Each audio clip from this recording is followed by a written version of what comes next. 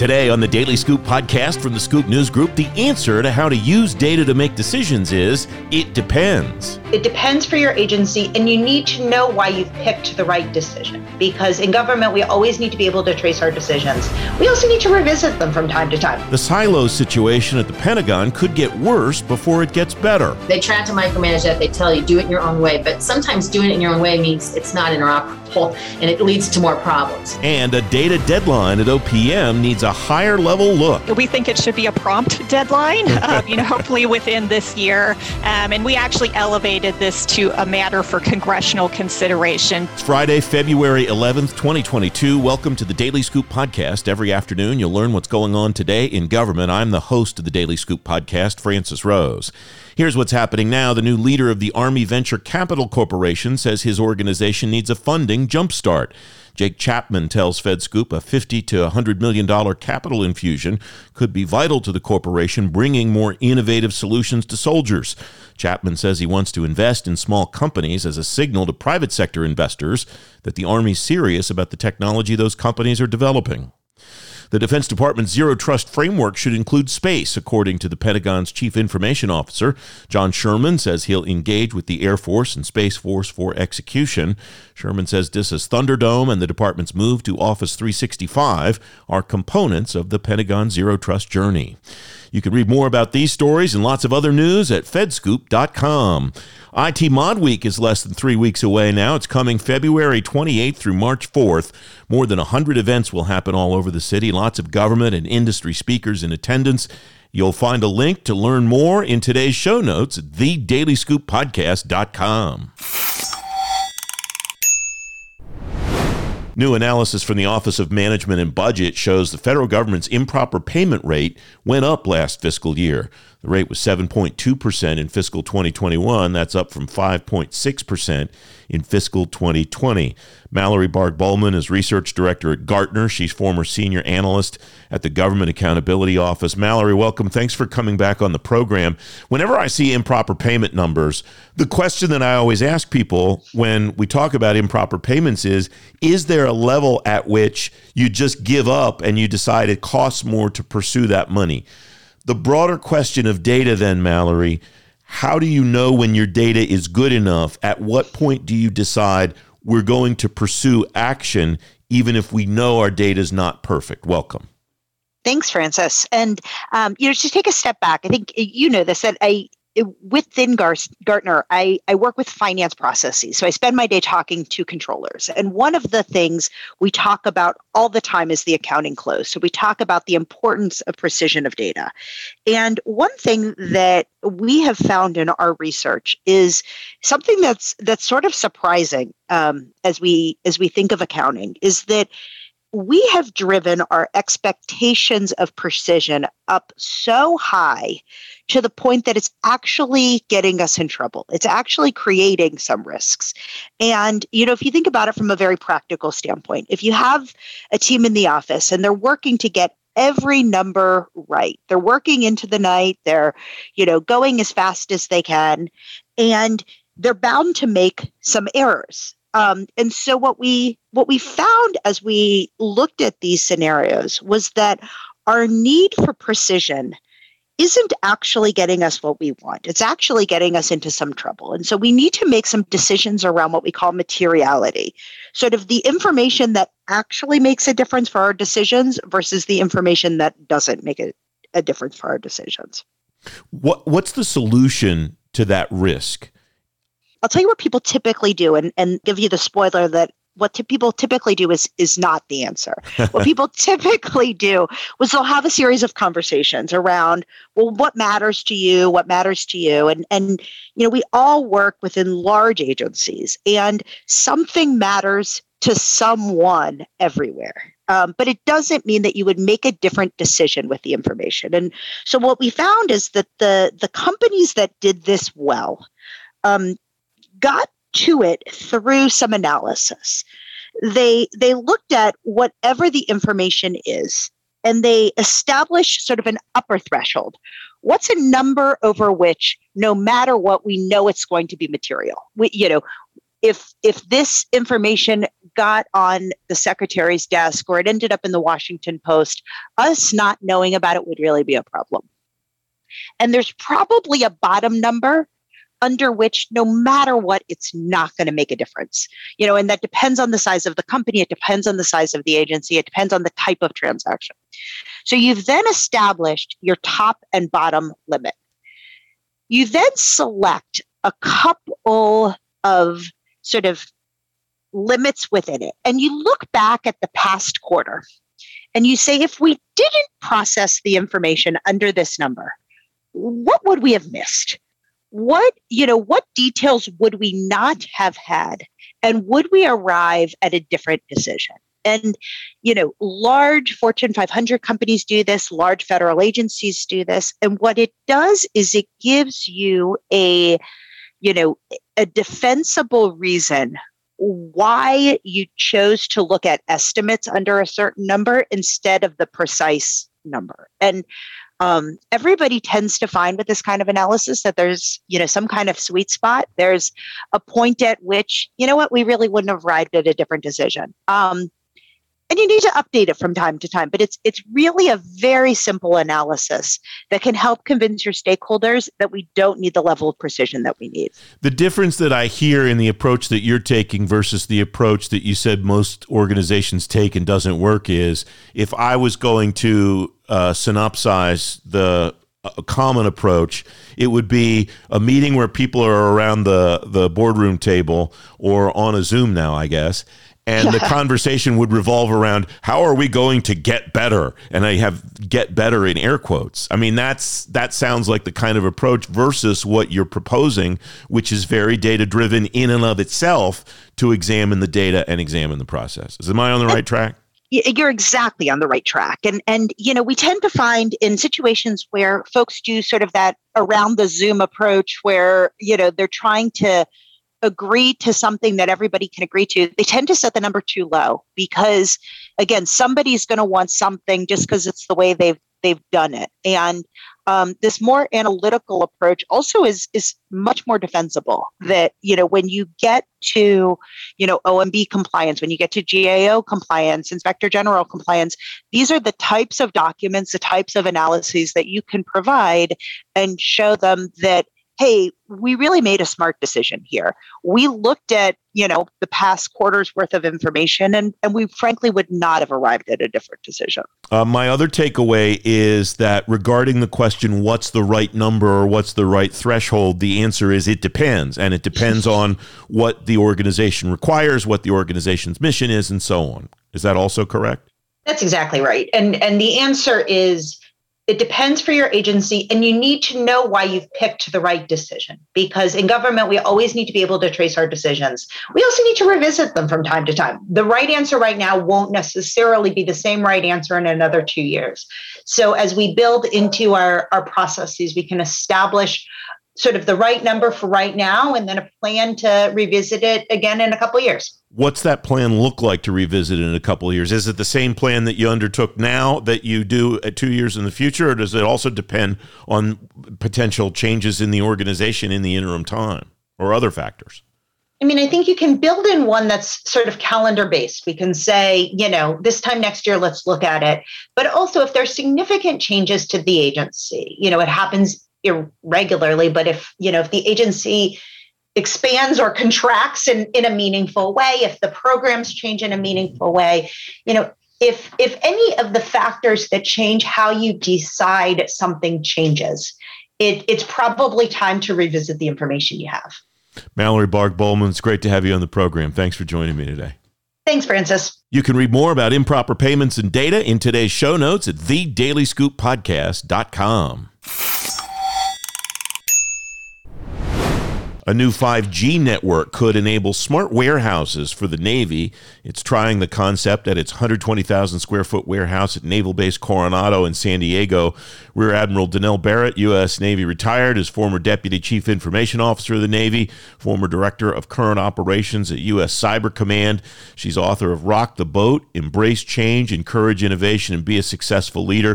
Danelle, welcome. It's great to have you on the program again. What do you see when you look at something like that 5G product as the challenges and benefits, obviously, of introducing cutting-edge technology in the military. Welcome, Danelle. Hey, thanks, Francis. Great to be back on the show. Appreciate it. That was an experiment that started under an OSD program where they were testing 5G capabilities because we know the military is going to need to employ those along with future technologies like light fidelity where you don't have an RF footprint. So that's one of the technologies that was tested. And it kind of really speaks to how the Department of Defense is looking to rapidly prototype emerging technologies under some acquisition authorities that they have now to get to capability to the fleet or to the force faster, how to integrate that faster. And we've been kind of hampered by acquisition rules that weren't all that helpful. They were built in the industrial age. But over the last 10, 15 years, they've really been trying to modernize those. And they realize that that's part of the problem. And they've really been working to fix those. What do you see on the landscape that the acquisition changes have fomented? What are services doing now that maybe they couldn't have under the rules that have changed? Yeah, so a couple of things. We'll talk about Navy, Special Forces, and Army a little bit because they're kind of all doing. Air Force is doing great stuff too, but I'll just talk about the first three there. So the Navy has really kind of jumped all in with this, and through ONI, ONI and ONR, the research organizations, they have a rapid innovation fund that's supported by OSD. It actually works with small businesses to get prototypes fielded quickly and tested. And then you have commands like Naval Warfare Command at NIWC Land, where they have a whole S&T department that does rapid prototyping and experimentation. They actually stood up in 2020. They had an exercise at Camp Lejeune that lasted 10 days, had 50 industry partners come in, and through their advanced naval technology experimentations that they do, they're testing everything from AI to autonomous vehicles like the Sea Hunter and the vessels that they use, the Mantis T-12, the unmanned surface vehicle they tested out in Bahrain, Fifth Fleet, with local GCC countries too. And so they're looking at other things like naval comms, EW Spectrum, DevSecOps. And so they've really gone all in. On the Army side, Francis, they've got, obviously their Project Convergence. And so like the Navy's was Project Overmatch, right? That's their element of the JADC2, the Joint All-Domain Command and Control. And then the Army has Project Convergence, and they're looking at sensors and protection like EW comms, Assured PNT, cloud computing, robotics, AI. And they actually did a testing, their second big exercise at Yuma Proving Ground in November, which was really interesting because they had 110 technologies tested. A lot of them were sensors to shooters, and they did 19 shooters, 15 sensors. And that was a follow-on of a test they had done in 2020 where they had really upgraded networks, used some AI and some C2 tools to cut that shooter to sensor time from 20 minutes to 20 seconds. So they've really been focusing. And what's interesting about the Army experiments is that they're bringing in joint partners. So they had the Air Force, the Navy, the Space Force, and the Marine Corps. And 7 of the scenarios they did, they used 3 of them joint, which is really important because with the JADC2, everybody's kind of been doing their own stovepipey kind of things. Like we've been doing Project Overmatch in Navy, Army's doing Convergence, Air Force is doing Advanced Battle Management Systems, but they're never the twain are meeting, even as hard as Joint Staff is pushing that. So this was really good that the Army included everybody else in their exercises. And then if we talk Special Forces real quick, I'll just talk a minute about what they're doing. They have unique acquisition authorities where they can buy stuff even faster. And so they have 75 programs and 59 of those rapidly prototyping with demonstrated capabilities like they have a combat diving program, which is a free diver heating and cooling system. It kind of circulates the water better through tubes, the vest and the suit so that you can do untethered long exposure operations. And so they're testing things like that are real person focused. Before we went on the air, you pointed me to the new software strategy, and we talked about it when it first came out on this program, Danelle. How does that integrate into what you're talking about here? What's the intersection between that strategy and some of these acquisition vehicles that are allowing the services to get to this technology faster? Yeah, so interesting and good point. The original software modernization policy came out a year and a half ago or so, and they just released the newest one on February 1st, 2022, came out from the DepSecDef. And it's really software and the ability to securely and rapidly deliver that resilient software for competitive advantage in future conflicts. And so when you look at that, I mean, software permeates every technology that's out there, whether it's an unmanned vehicle, AI, ML, the cloud. I mean, the software to move and do something with that information is key. And so what you've seen in this new policy is a real focus on that DevSecOps environment. Now, each of these services has their own DevSecOps environment. The Navy has the Overmatch Software Armory, which has actually been in place for 5 years now, doing that rapid and agile development with the security baked in. The Air Force has Platform One and Cloud One, and they've been working on that. And the DOD actually has their own Enterprise DevSecOps group. They call it the DSOP, which provides advice to everybody else. But what's important about the policy that came out the strategy. It's really a strategy. It talks about the process, technology, policy, and workforce, because it's not just about developing the software faster and more secure. It's how do you then change those warfighting processes to leverage it, and how do you integrate all those platforms, like you were talking about. What is the biggest thing that you see in that software modernization strategy, Danelle, that could potentially change the way the department does business? Because if you think through people, process, technology, we've been on a trajectory of change that you alluded to earlier in this conversation. But I wonder what really ramps that up, what really turbocharges that, if you see anything there that does so. Well, interestingly enough, I mean, the services are tasked under their Title 10 authorities to equip and provide capability to the joint force, right? And everybody does that. They try to micromanage that. They tell you, do it in your own way. But sometimes doing it in your own way means it's not interoperable and it leads to more problems. And so it's interesting how they've changed some of the ways they're looking at, authorization to spend on things like the cloud and DevSecOps, and what are you doing in those areas, each of the services.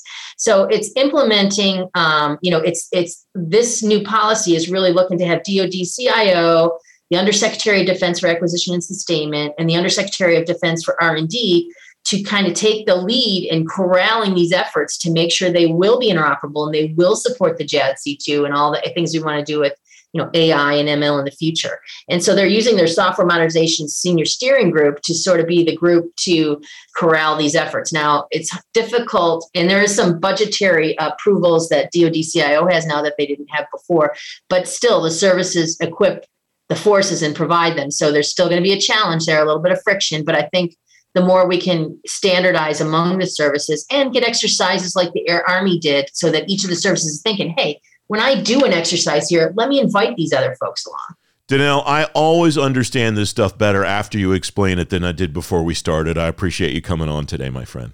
Oh, thanks. That's very kind of you. I appreciate the opportunity to chat with you again. You can find a link to the software modernization strategy in today's show notes at thedailyscooppodcast.com. 9 agencies have almost all their employees working remotely as a result of the pandemic, but those agencies will need more data and better data to make decisions about remote work post-pandemic. Alyssa Siz is Acting Director of Strategic Issues at the Government Accountability Office. Alyssa, welcome. Thanks for coming on the program.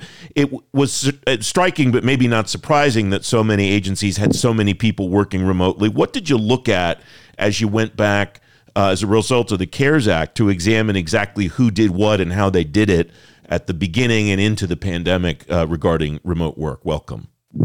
Right. Thanks for having me, Francis. So what we wanted to do with this report is really kind of give a landscape across the federal government of what was going on with telework during the early months of the pandemic. So we looked from April through September 2020, when agencies really had to make that sudden pivot and maintain their operations, but keep their employees safe at the same time. So no surprises, right? We found across 24 major federal agencies that we looked at, all of them substantially increased telework during those months of the pandemic. In many of the agencies, half of those agencies, 80% of workforce hours for their civilian workforces were telework hours during at least a quarter of that time period. So no surprises, but it did just underscore that agencies had to make this quick shift to telework to ensure safety and continuity of operations. That pivot is what really struck me You write, pre-pandemic, at nearly all 24 agencies, less than a quarter of teleworking employees did so full-time. During the pandemic, 14 agencies had at least a quarter of teleworking employees doing so full-time.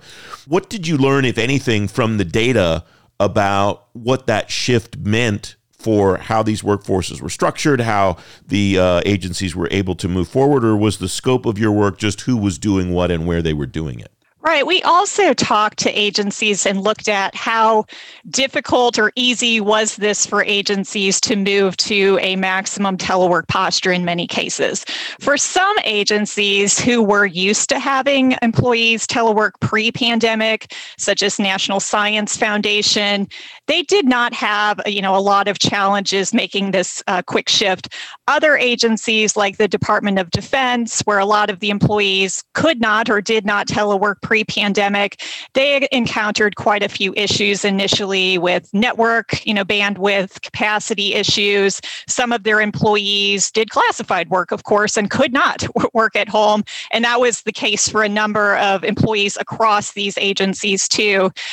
Agencies also, we found, had to kind of retool processes. So there were challenges with onboarding new employees, right? So agencies had to come up with virtual trainings and different ways to bring new employees on board during the pandemic. And most of them worked through those issues over time, but it was challenging during those early days of the pandemic for many of them. When you report on these challenges in this work, Alyssa, what strikes me is that the agencies, for all of, and this is my observation, not yours, to be clear, but it strikes me that these organizations who take a lot of flack in many cases for being behind the private sector for this, that, or the other reason, did the same things when I read your examples of agency responses as I saw reports that private sector companies did to address the challenge that you reported on employee engagement, work-life balance.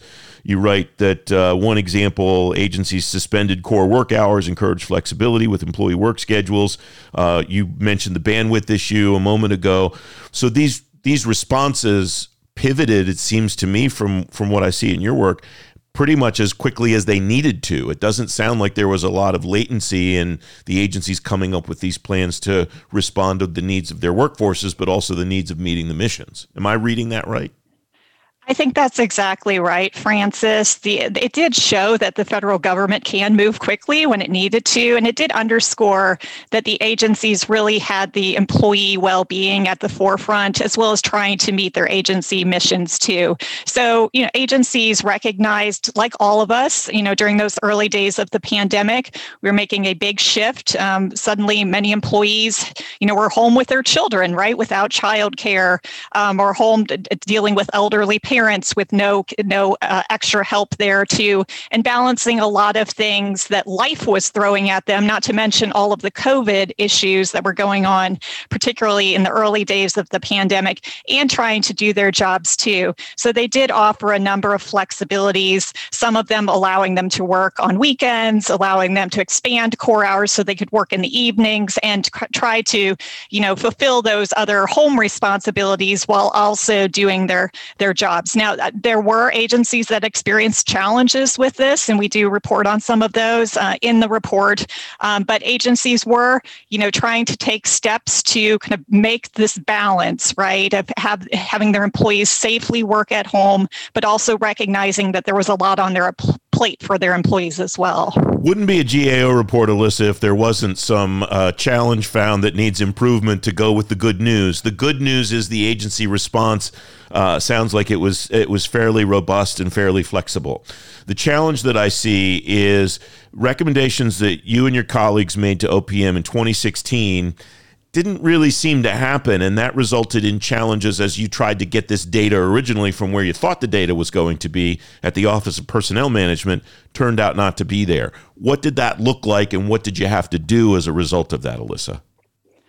Right. So we've been on record for several years telling the Office of Personnel Management, or OPM, that it needed to take steps to improve the reliability of telework data that it was reporting to Congress about how federal agencies were teleworking. So ideally for this review, we would simply have to go to OPM and get data for all of the agencies across the federal government on how much their employees were teleworking. Unfortunately, because of significant data reliability issues with the data that OPM collected, we were unable to do that for this report. The data were not reliable. So our team did go out to all 24 agencies individually. And as you can imagine, all of the agencies have their own systems and processes for collecting this data. And it was a very laborious process to collect this data, to go back, to ask questions about some inconsistencies, to get complete information.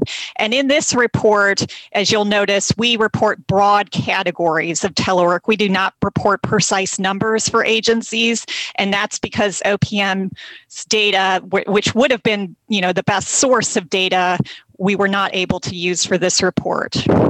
Is that the problem for OPM's data too, Alyssa? Is that all of this data coming in from these 24 agencies looks different, is formatted differently, is the hygiene has been done differently, that reliability may be different? Is that OPM's problem too, the same thing that you found?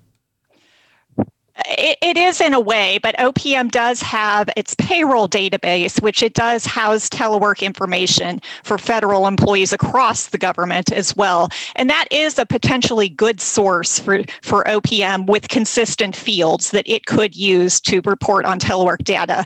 Unfortunately, there are a number of data reliability issues with that database. And again, we made recommendations several years ago that OPM take steps to improve the reliability of that data. Unfortunately, while they did do some things, they did implement one of 4 recommendations we made several years ago. There are 3 additional recommendations that need attention there to make sure that data are reliable enough. And then that would be a good source for OPM to collect consistent data and provide that to Congress. And it would kind of cut out this step of all of the agencies, having to go to each agency with their own systems. Mm-hmm. The primary recommendation that you make here is for OPM to set a deadline to develop the implementation plan to meet those other 3 recommendations that you've made. Do you have an opinion or a thought about what that deadline should be, or just the fact that there should be some goal toward which OPM is moving, Alyssa? Right. So we think it should be a prompt deadline, hopefully within this year. And we actually elevated this to a matter for congressional consideration because we've been on record with these recommendations for several years. One of them is to monitor error reports out of OPM's database. That's a priority recommendation for us. And we've sent that in a letter to the OPM director for the last several years. So at this point, we've elevated this to Congress, and we are hopeful that Congress will require OPM to do this in an expedient manner, hopefully by the end of the year. This work says the CARES Act includes a provision for GAO to report on ongoing COVID-19 monitoring and oversight efforts. Does that mean that this work will continue and that you'll have further updates, or is this piece of it complete as we see it right now, Alyssa? Right. This work is complete on what happened during the pandemic. I mean, we will continue to watch, the future of the federal workforce, particularly as agencies are kind of rethinking what their postures will look like in a post-pandemic world. I think there are a lot of lessons learned and potential benefits that have come out of this increased telework. And so now we're seeing OPM encouraging agencies to re-examine their telework policies, to consider remote work for a portion of their workforces. So I think there's going to be a lot of change over the next few years, and that's exciting for the federal workforce. We underscore that you need good data and information, and that's a basis for any informed decision making going forward. But we will definitely be monitoring and watching these issues going forward too. Alyssa Sis of the Government Accountability Office, thanks very much for coming on. I appreciate it. My pleasure. Thank you, Francis. You can read Alyssa's work on telework in today's show notes at thedailyscooppodcast.com. The Daily Scoop podcast is available on all the podcast platforms. If you've already rated it on your platform of choice, thanks for doing that. High ratings and good reviews of the show help more people find it. The Daily Scoop podcast is a production of the Scoop News Group in Washington, D.C. James Mahoney helps me put the show together. The entire Scoop News Group team contributes. The Daily Scoop podcast back on Monday. Until then, I'm Francis Rose. Thanks for listening and have a great weekend.